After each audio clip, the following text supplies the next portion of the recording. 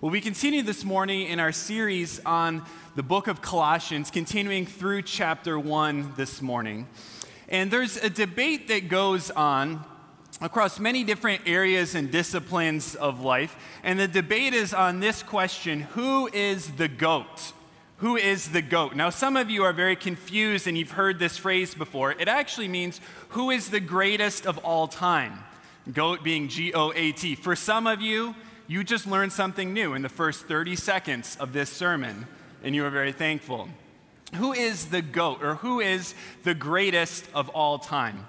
You could think about this in a variety of different ways and in a number of different areas. For instance, if you're into history, maybe you would like to think, who is the greatest president of all time? Is it George Washington? Our first president who, when the people wanted to make him king, gave up that privilege in order so that peaceful transition of government would take place? Or is it perhaps Abraham Lincoln, who led our country through some of its darkest hours and provided such needed leadership during such a pivotal moment in our country's history? Who's the greatest president of all time? We could debate that. Another debate, which I think is wide open for discussion, is who is the greatest singer of all time? The greatest singer of all time. Is it the Queen of Soul, Aretha Franklin herself? Just a fantastic voice that she has. Or is it the one they called the genius? Is it Ray Charles? And such a variety of genres that he could sing and perform to, and no discussion would be complete without the man they called the king of rock and roll, Elvis Presley. Who is the greatest singer of all time? We could have a really lively debate over that. The discussion that this debate most comes up with, though, is actually in the sports world. In the sports world, and specifically to basketball. So the question is, who is the greatest basketball player of all time? Is it one Michael Jordan, who played here in the city of Chicago, or is it the guy who, by no coincidence, wears the same number as Michael Jordan did, number 23, LeBron James? Now, I can tell from your round of applause that there are some very unbiased people who lived in Chicago in the 80s and 90s. That just makes you an observer of both, not biased. And just before you write me off that you're not going to listen to anything, he's the greatest, all right? He is. Even though I'm from California, Michael Jordan's still the greatest of all time. That's no debate there for me. But we can debate and discuss who is the greatest of these different areas. And this morning, I want us to think of who is the greatest of all time in all the world.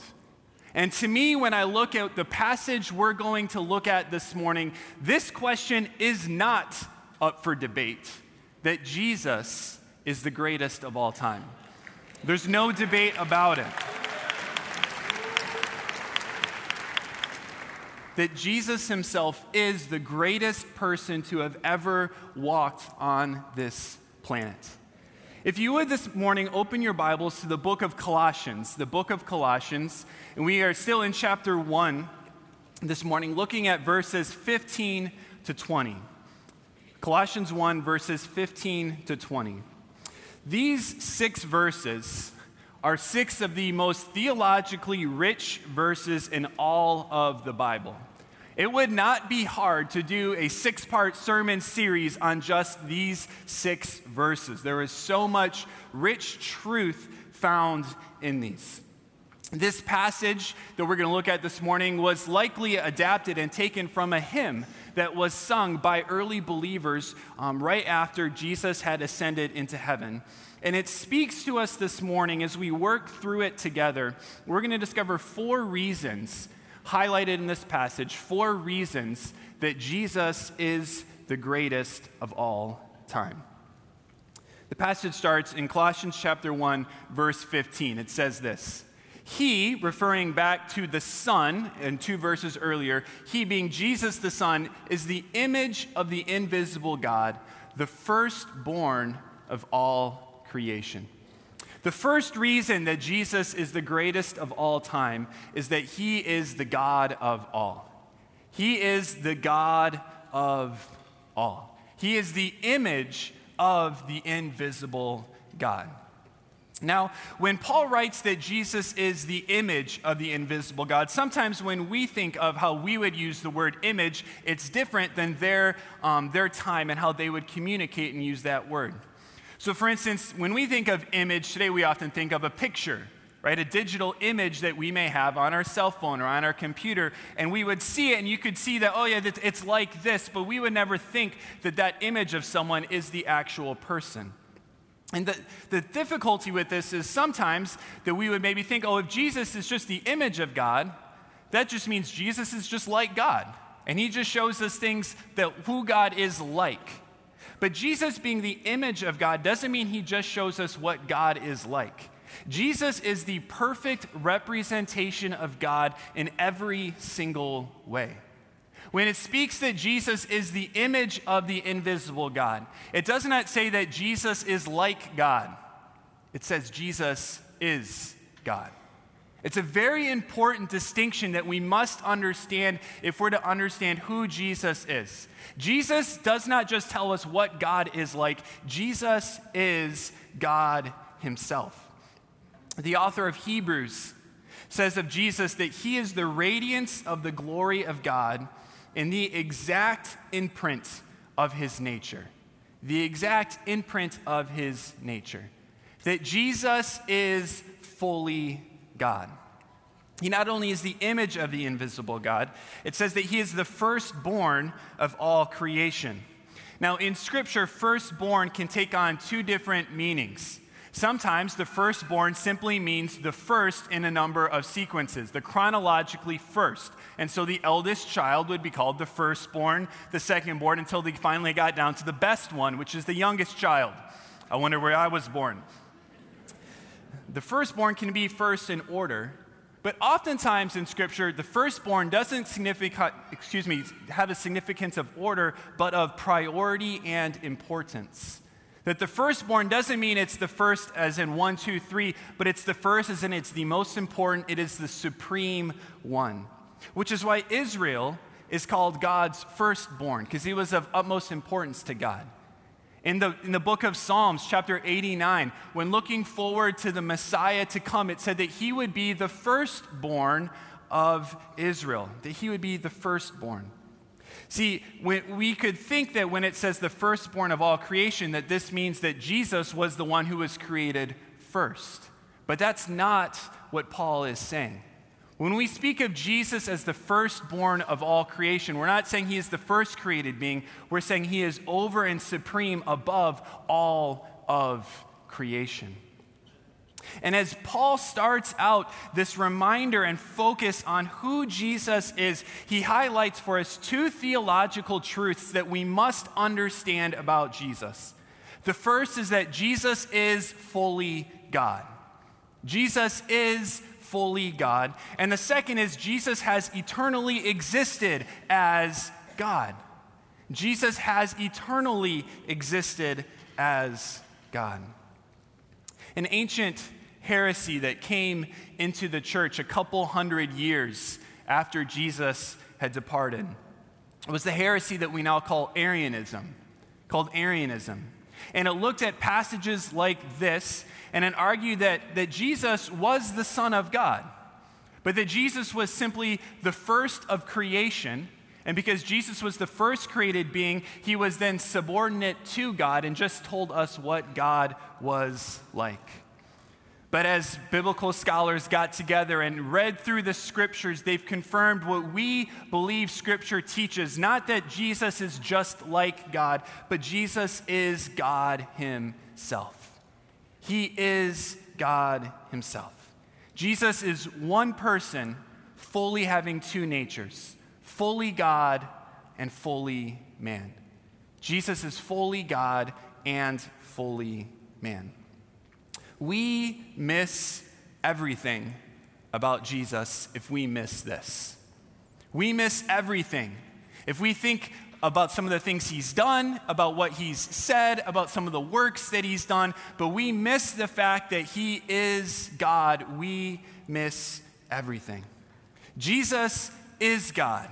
Jesus always has been God, and Jesus always will be God. The first reason that Jesus is the greatest of all is that Jesus is the God of all. The second reason we find in verse 16. Verse 16 says this: For by him all things were created, in heaven and on earth, visible and invisible, whether thrones or dominions or rulers or authorities. All things were created through him and for him. The second reason that Jesus is the greatest of all time is that Jesus is the creator of all. He is the creator of all things, all that is in our world and universe. Paul makes specific focus on this. All things were created, and he goes into this list here summarizing what he means under all things. It's in heaven and on earth. It's things visible and invisible. It's thrones and dominions and rulers and authorities. And by mentioning specifically these things, Paul is making specific reference that Jesus is the creator over not only the physical world in which we see with our eyes, but the spiritual world, and every spiritual realm actually owes its origin to Jesus. Angels and demons find their origin in creation all the way back to him. Jesus has created all things. And he likely specifically highlights this when talking about rulers and authorities, which is a phrase used throughout Scripture to talk about the demonic realm, the spiritual realm. In that the teaching had likely come in to face the Colossians, that what they needed to add to their belief about Jesus was a worship of angels and a worship of other spiritual beings. And Paul refutes this teaching by saying, why would you worship something that is created by someone else? Jesus doesn't need to be added to with the worship of angels or other things when Jesus, in fact, is the creator over those things. And because Jesus is the creator of those things, he is the only one worthy of their worship. He is the creator of all things. It says that by him and through him, all things were created. That Jesus is the agent in which our world has come to be. See, so often when we talk about creation in our world today, even inside the church, we talk a lot about the when of creation, right? And we dig into Scripture and we think about when the world was created and how long it took place. And those are good questions that we should really wrestle with and have good answers to. But don't, in all of our striving to figure out the when of creation, miss the most important part, and that's the who of creation. The most important part isn't when the world came into existence. The most important part is who brought this world into existence. See, our Bible starts in Genesis chapter 1, verse 1. It says, "In the beginning, God created." And that's the most important part about creation, in that it was God who has created the world. Jesus is the one through whom and by whom creation has been brought into being. And then he adds this at the end: all things were created through him and for him.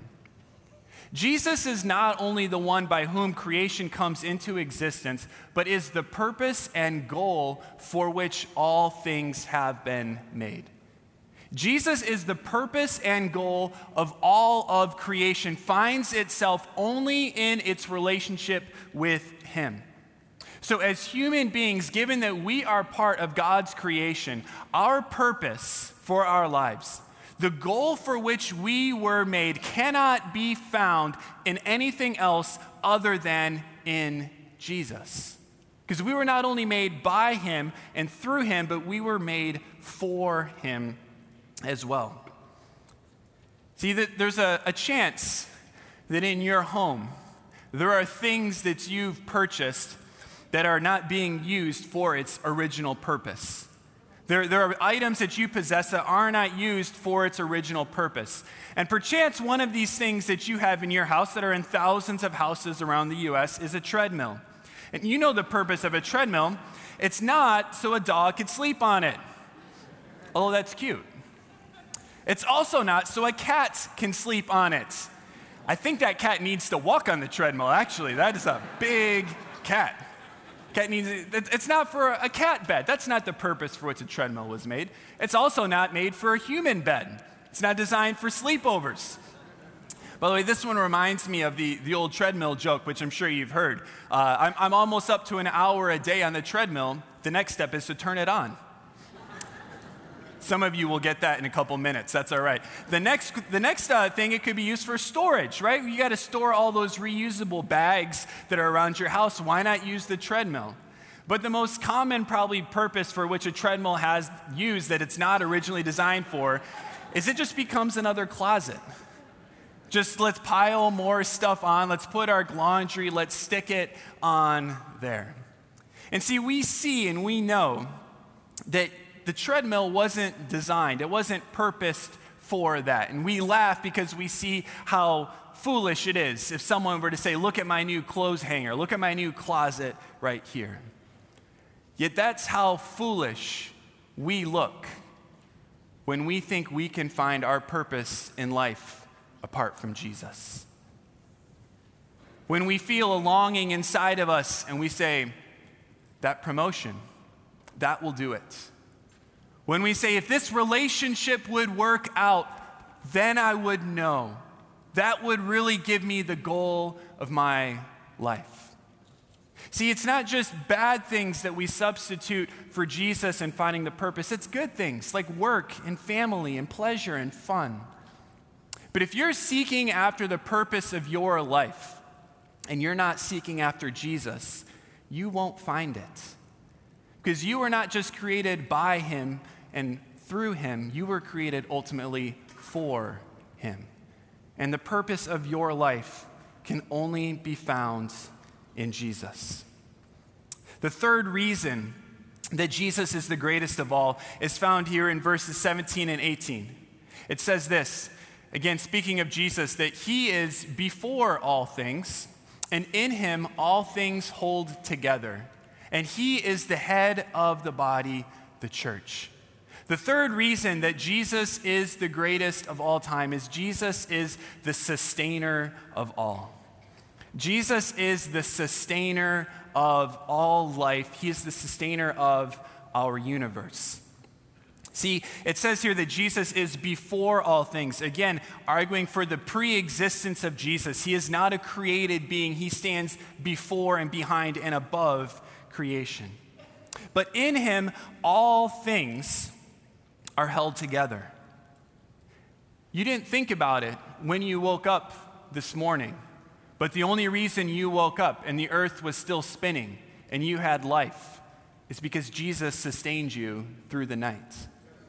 The only reason you will take your next breath is if Jesus sustains you for that very moment.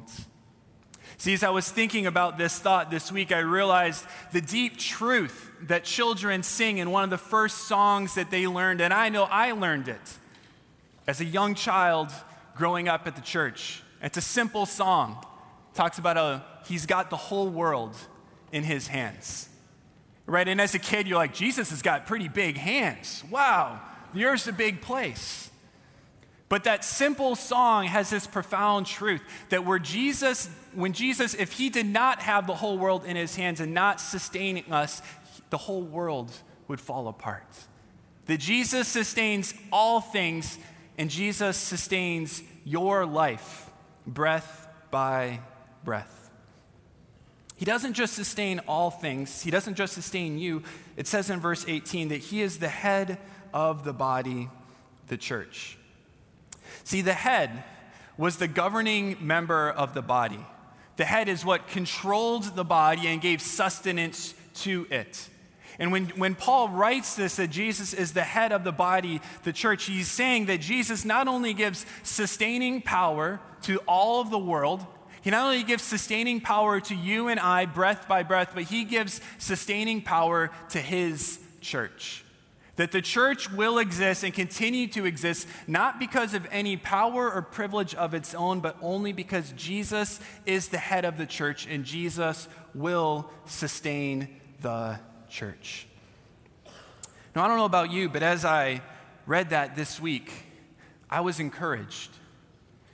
Next month here at the Moody Church, for those of us who have been members here for some time, we know that next month it will be 3 years that we've been without a senior pastor here at the church. And it can be easy to think discouraging thoughts, to get frustrated, to be downcast, to think, are we going to make it? Does anyone like us? What's going on? What's going on? I just want to propose to you that if Jesus sustains the church worldwide, that I think he can sustain our church through this season as well.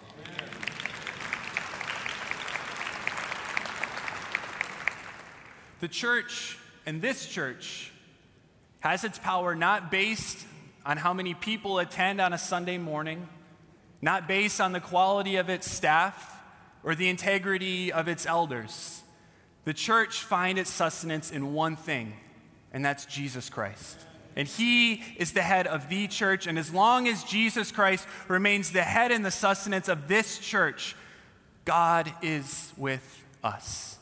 Jesus will sustain us and has sustained us through this season, and for however long it may be.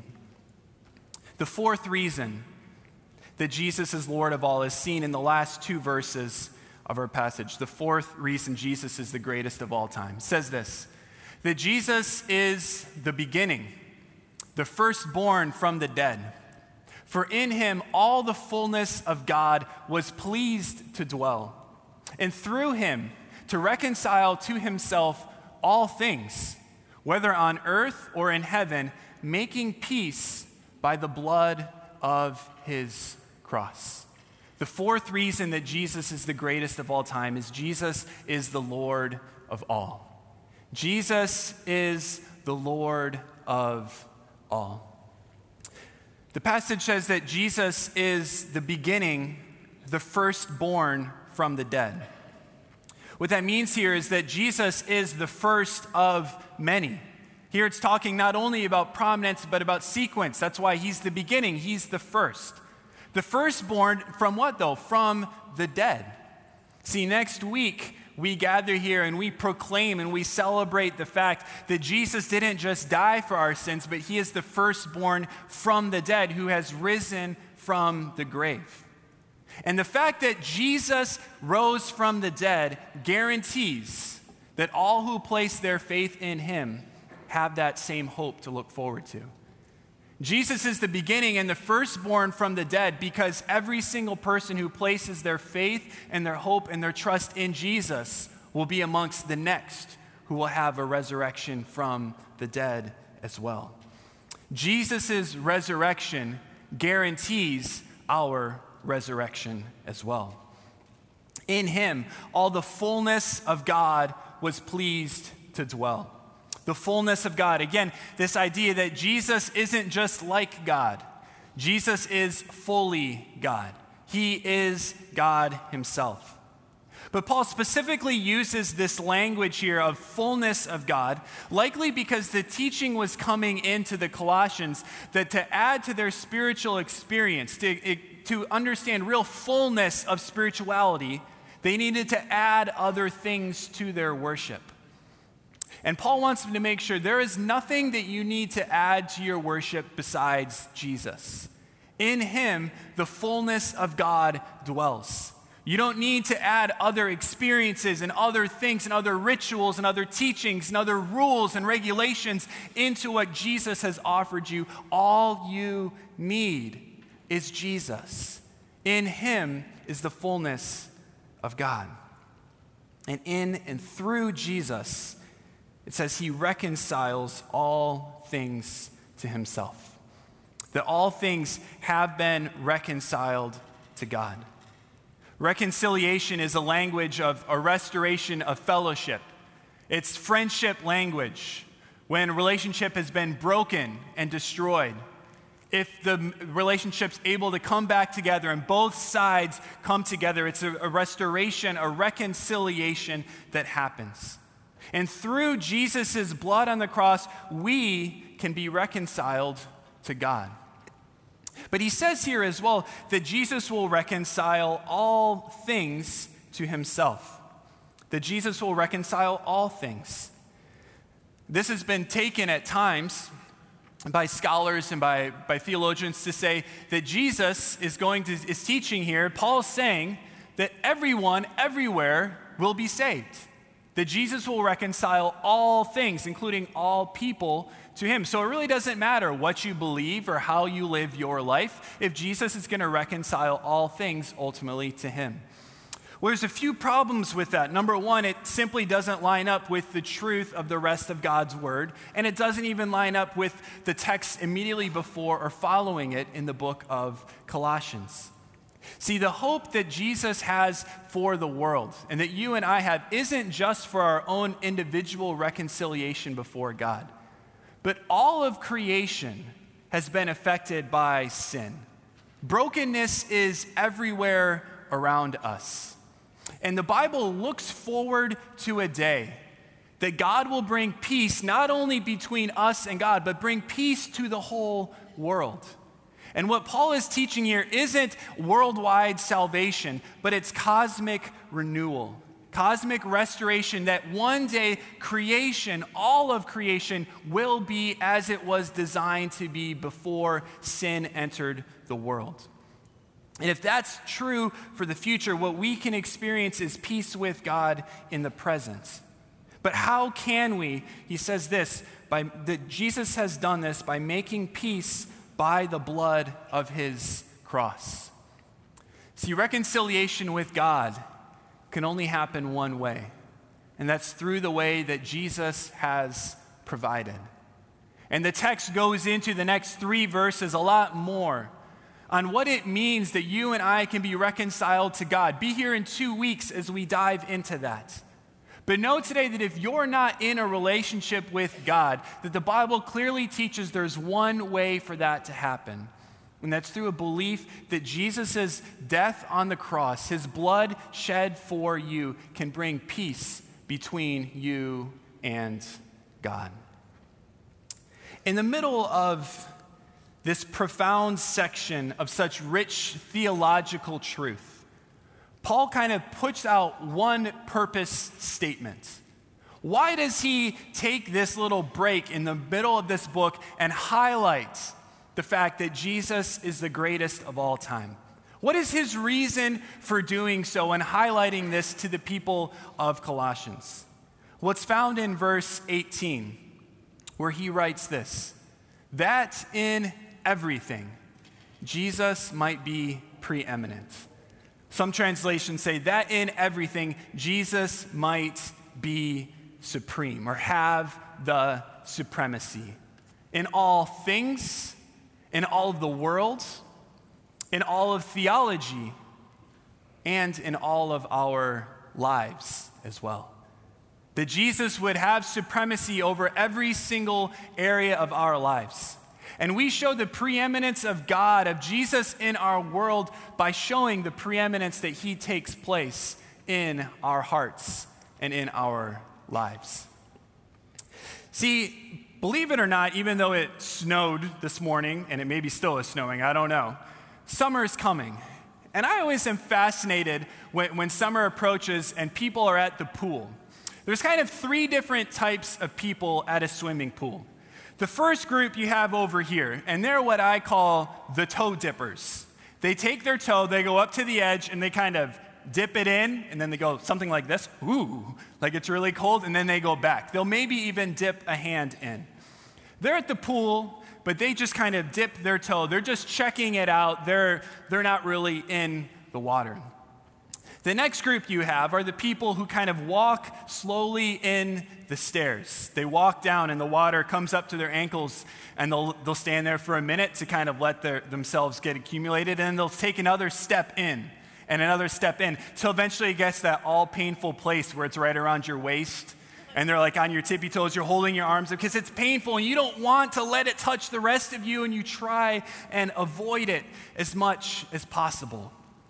And then there's a group, the third group, who they see the swimming pool and a smile comes across their face and they run as fast as they can and they jump and they cannonball right into the pool.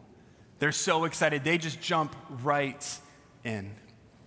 So I think each of those three things represents a lot of us and our relationship with Jesus. Perhaps you're here this morning and you're just dipping your toe into the water. What is Jesus? What is all this stuff that Christians talk about? Well, if you're exploring what this means and who Jesus is, I hope you leave today knowing that we gather together every Sunday and throughout the week not to say, hey, we're great, we're special, but Jesus is great. That's what we believe. And as you dip your toe into exploring what we believe, know that it's all about Jesus. But for some of us, we're kind of like this person over here, who we're in the pool, we're following Jesus, but we only follow him with about 10, 20, maybe 50% of our lives. Because the rest, well, that's just painful. And I'll take what I want to believe about the Bible and I'll apply that to my life. But then you start to come to church and you start to read the Bible and it starts to say things and you're like, well, yeah, not for me.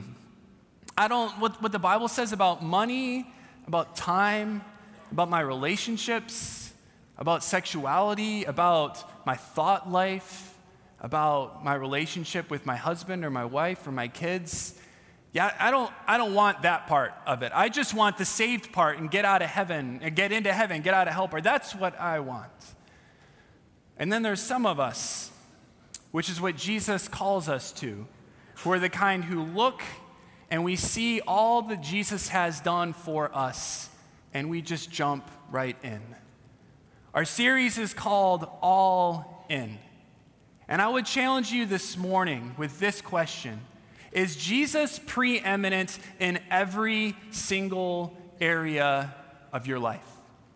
If Jesus wants to be preeminent over all things in our world, Jesus wants to have the supremacy in every single area of your life. Or are you over here and you're kind of avoiding it? You don't want it because that's hurtful and that's painful and that may be difficult.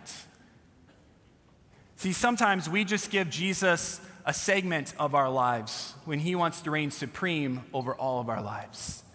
Stop giving Jesus just your Sundays, just a part of your life. Jesus has come. He is the greatest of all time. He lived a perfect life. He died on the cross to pay the penalty for your sin and for my sin. He was innocent. But the third day, he rose again from the dead. And when we see all that Jesus has to offer us, the purpose and the goal of life that's only found in him, the only proper response is to jump all in to all that he offers us. That Jesus would be preeminent in all of our lives. God, we do thank you this morning for Jesus. He is the greatest of all time. He is God himself. Jesus, you are the creator and sustainer of all of life, and you are Lord of all, and you want to be Lord of each and every part of our lives. God, this morning, perhaps we sense the Holy Spirit working in our hearts.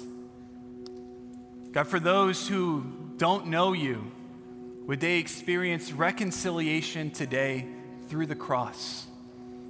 But for others of us who maybe want to follow you, but you aren't preeminent in every area of our lives, God, today would we respond to your Spirit moving inside of us in obedience? May we respond with faithfulness. May we respond with trust. We praise you, Jesus, this morning. You are great. You are holy. You are mighty, the greatest of all time. Pray all this in Jesus' name.